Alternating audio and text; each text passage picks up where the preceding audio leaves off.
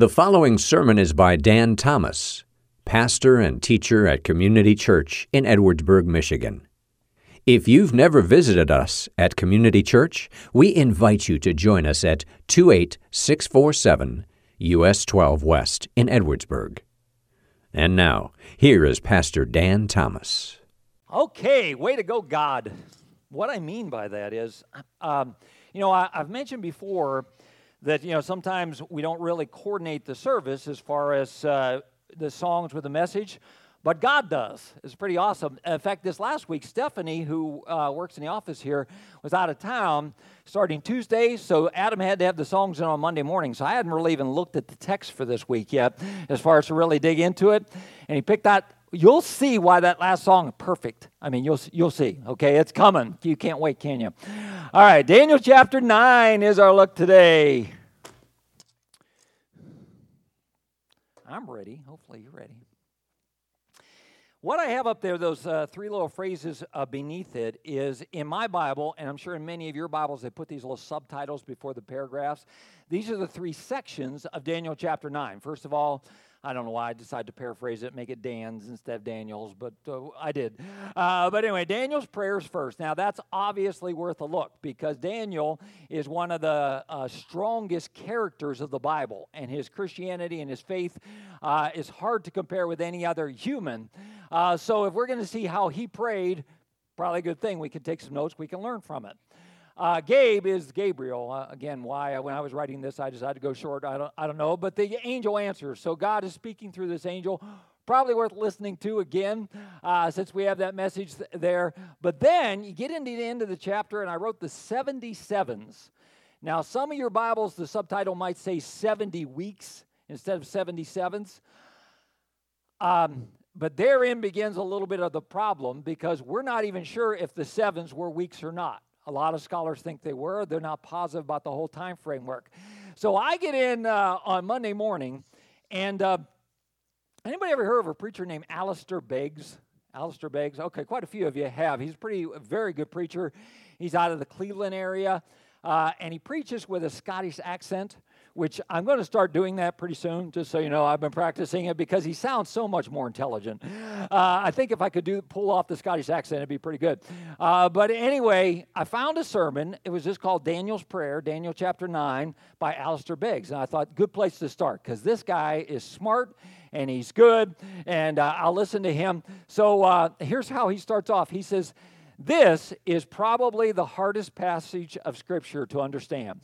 I said, oh no, if anybody with the name Alistair too has to be either smart or your butler or something like that. But if this guy's going to have a hard time understanding it, I did sure am. And he went through Daniel's prayer, and he never really dug into the end of the chapter.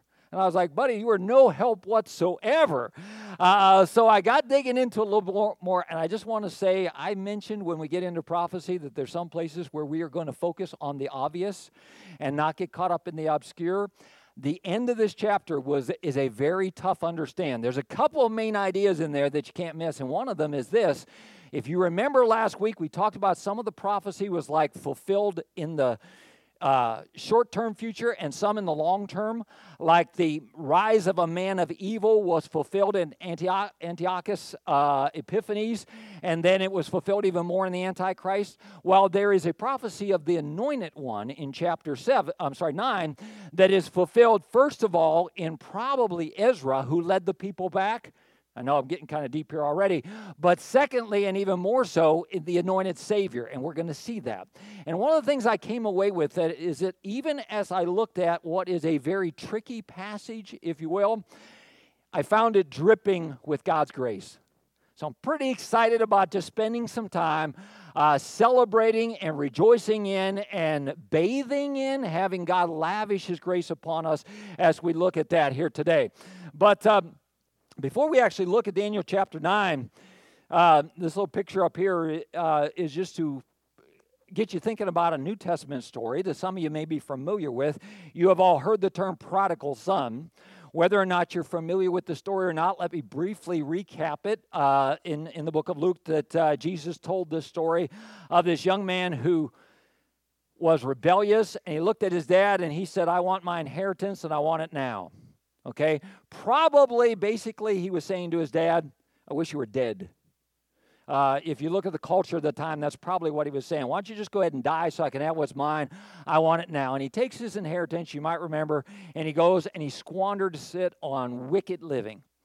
And he comes to himself in a pit, in a pigsty finally, after he's spent everything and his life is a mess. And he gets thinking to himself and he says, hey, you know what? If I was with my dad, I could get just a job there. I know I'm not even worthy to be called a son anymore, but I could at least maybe get a job. I'd be better off than where I am now. So he prepares this big speech to go back and tell his dad that, hey, if I could at least have a job. And some of you might remember the story. Here's the dad embracing the son, but the dad sees him off in the distance. He takes off to embrace him. And when you study the culture of that time, this whole idea of this guy running, that was undignified for him to even do that. So he was willing to disgrace himself, if you were, to go embrace his son and grab a hold of him and hug him there.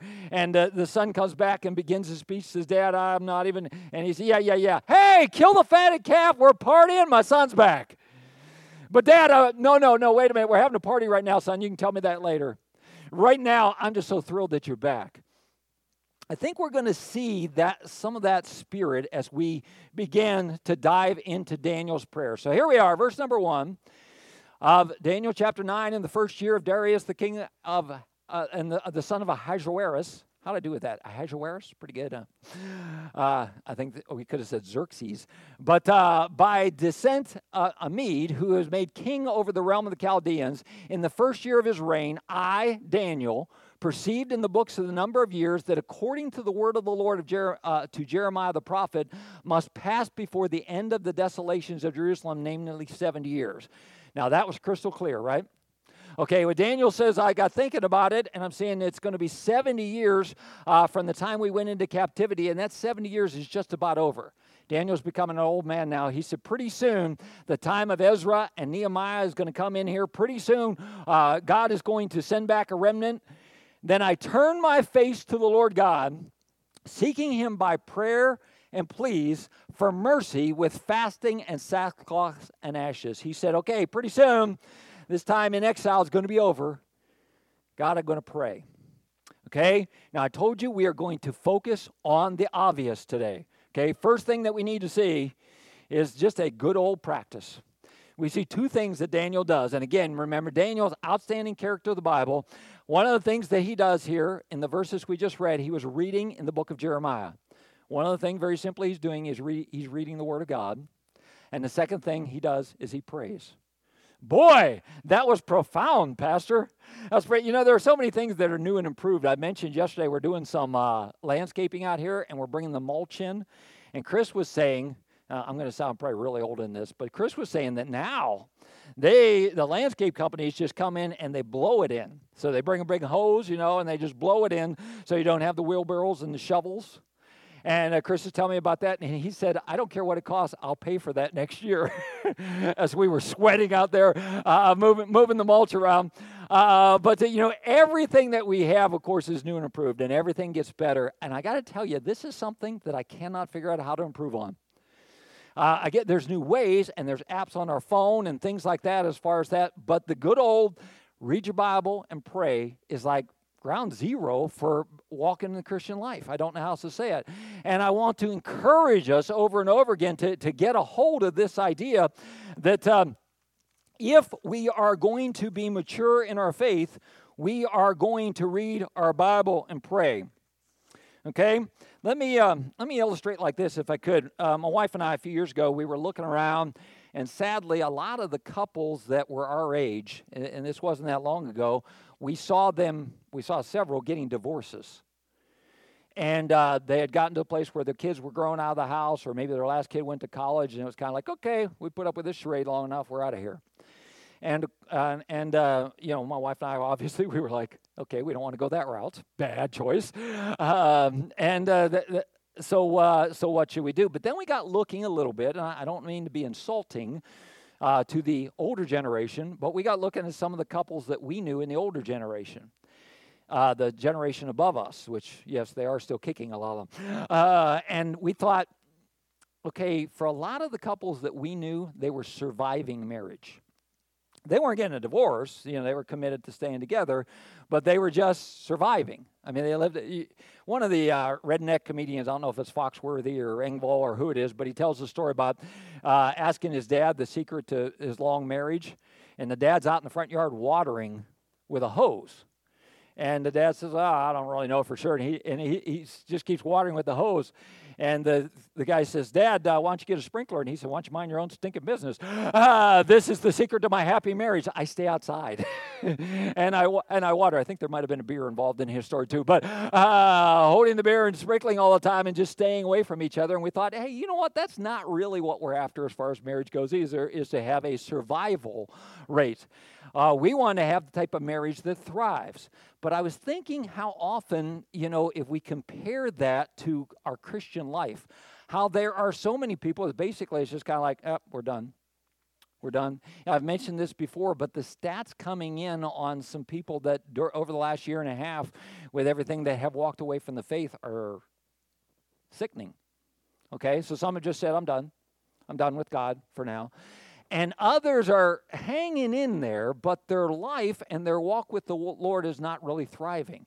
And what I want to bring to you, it just is kind of the old man, is that everybody that I have ever known in my years of ministry, which is like 40 years now, everybody that I have ever known that I watch having a thriving relationship where you watch them, I'm going to use the term good Christians, but I don't know what that means to you. What it means to me is somebody who is learning and growing in their love for God and love for other people and caring about them and sharing with them the love of God.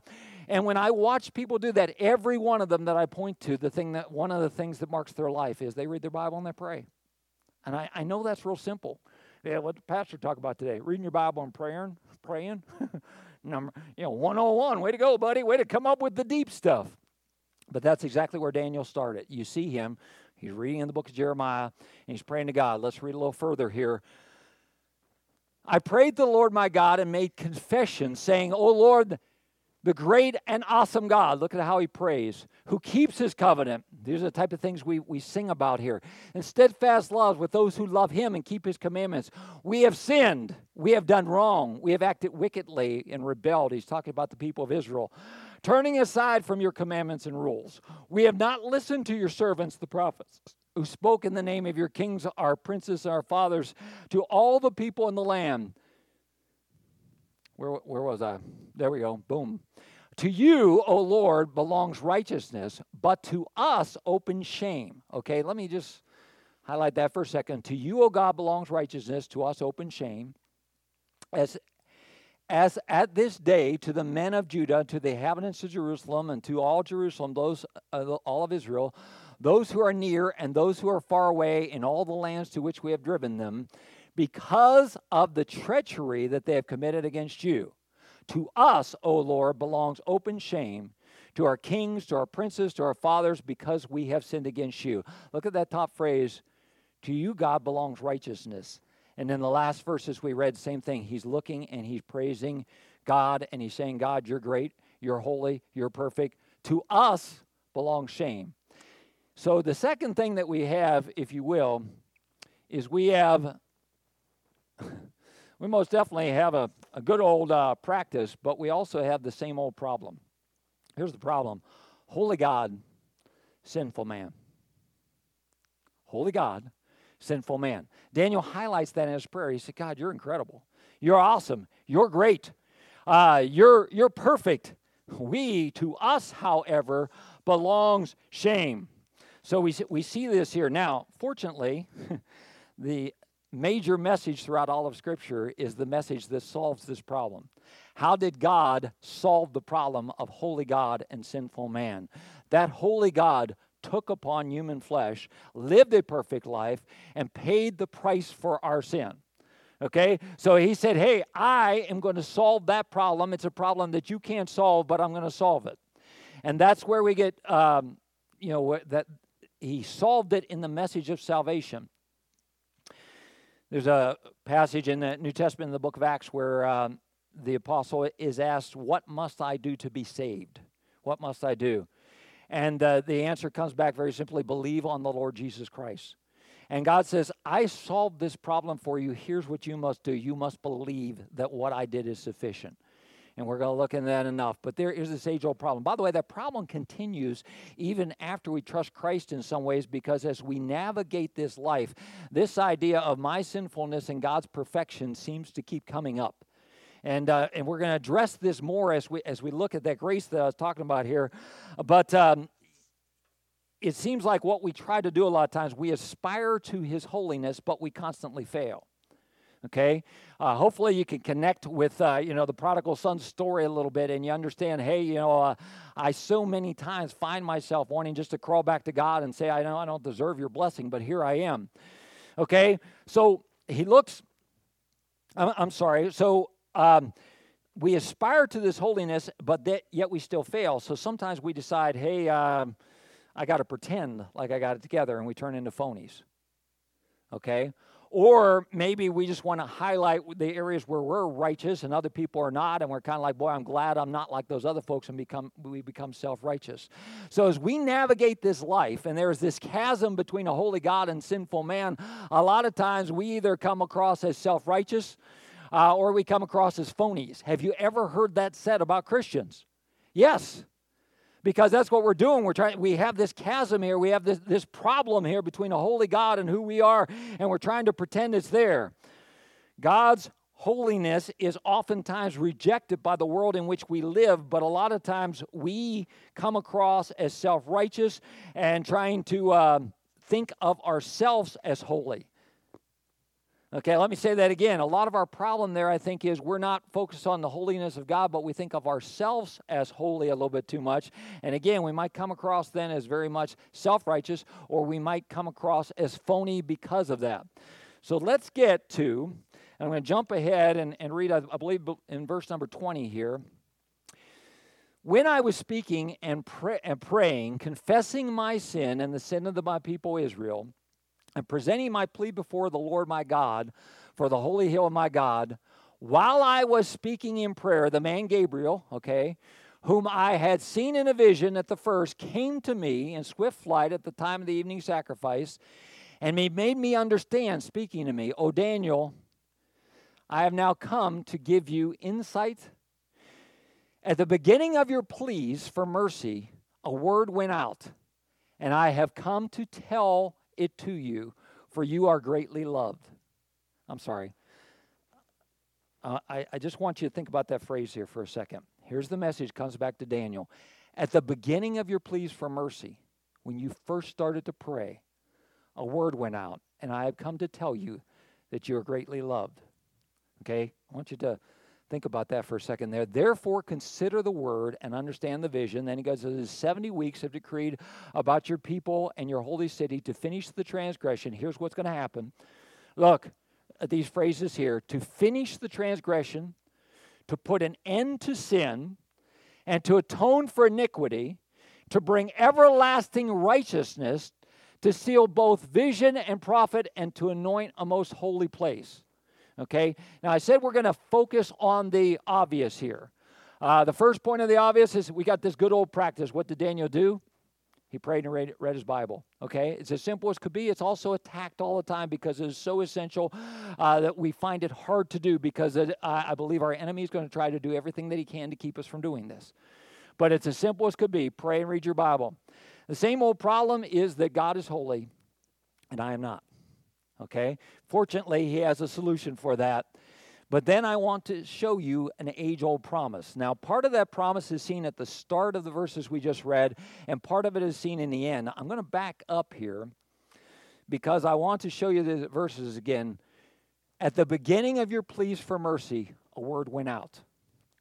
Okay, now when I read this, I thought about that story of the prodigal son. Remember I said, here comes the prodigal son. He has his speech already. I've done wrong. I've sinned and all stuff like that. And the father who represents God in the picture runs out and meets him and says, oh, kill the fatted calf. Okay, I saw that idea. Daniel was told here, when you started to pray, when you turned to me humbly, when you started to confess, I was all over it. And I want you to know that you're loved. There's a song that we've sung around here the idea of the reckless love of God. Now, that idea, and I understand this, some people criticize it. They say, well, there's nothing about God that is reckless. I get that. I really do. But at the same time, I see the Father running. Okay? And when we were singing today, the first words of that last song begin with the idea at the very beginning, when I first turned to you. As idea, I can't remember exactly what it was. When we started singing it, I said, that's exactly what we're going to talk about today. When my heart turns and says, dear God, I want you, I want to trust you. I want forgiveness. I want back in. There he is right there at the very beginning. I mean, that's what this verse says. At the beginning of your pleas for mercy, there God is. When I first turn, God is waiting to meet me. God is running to me. How great we see that in that picture of the prodigal son. And then I mentioned in the end, and I want to think about these phrases as far as what is coming. Here's what he's going to accomplish. Atoning for iniquity, to bring everlasting righteousness. If you're not familiar with that terminology, atoning is simply is that it is paid for. Reparations have been made.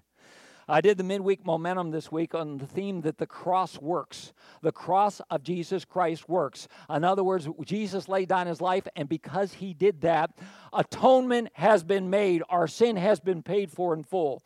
If I want to keep bringing it up and I want to dwell on it and I want to try to shame myself as much as I can, I'm messing up because that price has been paid. Jesus Christ's death on the cross was enough to cover sin. Atonement has been made. It's done. Okay? I don't have to, I confess my sin. I don't have to walk around, I don't deserve this. I don't deserve that and that. I want to put a smile on my face and a song in my heart and say, it's done. It's gone. That sin is behind. It's been paid for. Atonement has been made. And now what I have is I have this idea of everlasting righteousness. Wait a minute. You mean there's not a moment in my life now as a child of God that I'm not righteous?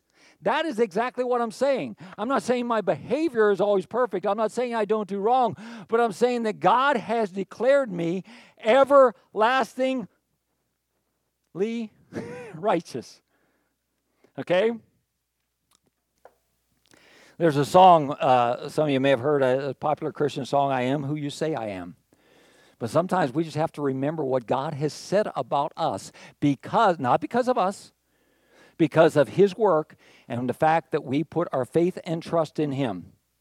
And if I can live like that, okay, I talked about this idea that, so often Christians, because we have this gap, okay, I know I'm not as holy as I should be, okay, here's God, here's me. And because I see that gap, I feel like I have to pretend, okay. Truth is, I'm not holy. I'm not righteous in and of myself. So I have to pretend. So I become a phony. Or I have to act like I'm better than what I am and point out other people's mistakes while I'm better than them. And I think a lot of time that's where we get. But if we could live in this idea of the truth of what the Scripture says, that because my sin is paid for. Okay, I didn't say I was sinless. I didn't say I was perfect. I said my sin is paid for by the Lord Jesus Christ. And he has declared me righteous. So I can walk in that righteousness. I can stand in that righteousness. I can live in that righteousness. I believe that would make such an incredible difference as far as the communication of the gospel to a lost world. Because again, a lot of times what they are seeing is a guy that thinks he's better than they are. And I got news for you. I don't think I'm better than anybody. But I think Jesus paid the price for my sin. That's what I think. And because of that, I am righteous. I stand before him. Are you worried that someday you're not going to be good enough to get to heaven? I can tell you this honestly, not even a little bit. I know for sure I'm not good enough to get to heaven, but I know what Jesus did covered me. I know it's enough. I know the cross paid for it all. It's done. Okay? And I have complete confidence in the fact that the cross of the Lord Jesus Christ works. Well, and I thought, hey, this idea of focusing on that, if we come back here, look at our prodigal son here again. This idea of focusing on that really would fit well with Father's Day, wouldn't it? The idea of the father and his relationship and his love offering back like that. But, a lot of times we sing, God, you were here in this place. We sang it today, or we sing and kind of ask God, why do you want me to be here today? I want you just to consider that why, for a moment, God had you here today. Okay, why did he have you here today? And hey, maybe it's real simple. Maybe it's like, I've kind of fallen off the wagon on just spending some time in prayer and reading my Bible, and it's time to get back on. Time to go again. Maybe it is this whole idea of this chasm between the fact that we are sinful, God is perfect, is still there in our lives because we have never trusted in what Jesus Christ did to pay the price for my sin. And that chasm is still there. Maybe it's just that today is the day that I want to remember. I want to bathe, if you will, in His grace. I want to remember that His work was to atone for sin. He did it. His work is to give everlasting righteousness, and His work is complete. Now, I'm stepping up here because we're going to go ahead and observe the Lord's Supper today.